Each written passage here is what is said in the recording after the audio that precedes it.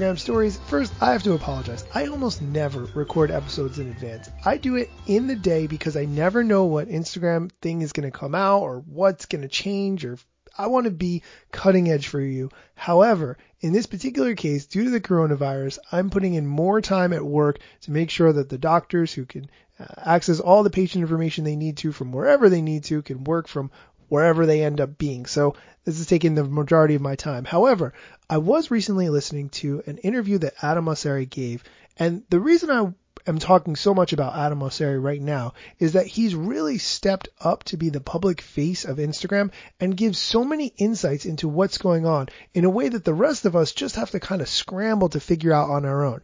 But the insights that he provides, you know that since he oversees the whole platform, you're getting the news or insights directly from the source without anyone else's opinion or spin or whatever. And that's the really great thing about hearing it directly from him.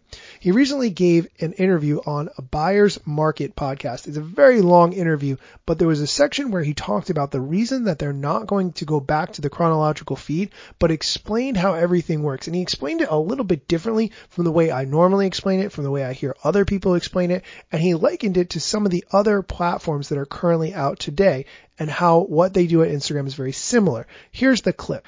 So we rank content. That's contentious. I do an Ask Me Anything every Friday. I get multiple questions that are consistent. One of them is like, can you please go back to chronological feed? Mm-hmm. I don't think we should.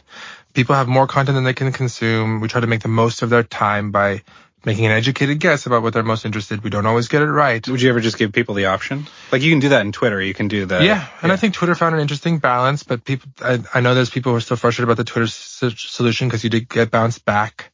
Yeah. If you don't get bounced back, then people forget and they get stuck in the in the chronological feed. We actually had this a long time ago at Facebook, and they actually become less happy overall. Yeah. And so I'm not saying there's not a good solution out there, but it's sort of like what's the least bad. Right. But I am generally a believer in ranking.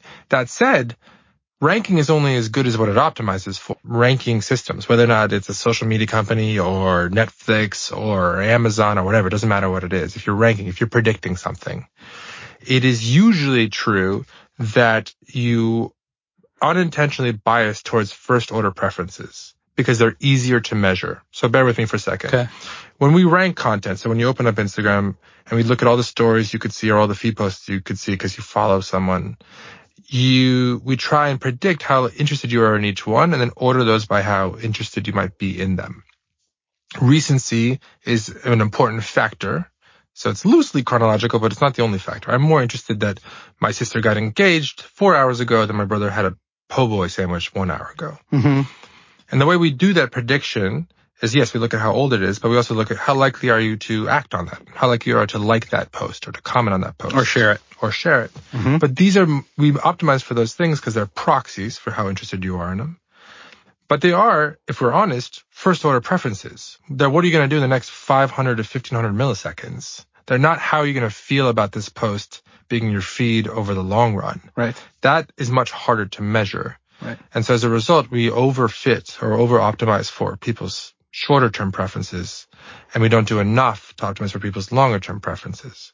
My belief is the better we get at the latter, and we still have a long ways to go, the more people will feel good about the time that they spend on the platform, which is really what we're talking about. Overall, I really liked this explanation because it made it clear that Instagram is using what information it knows about you to determine what you will like and engage with in the short term, not the long term, which is a really different way of looking at it.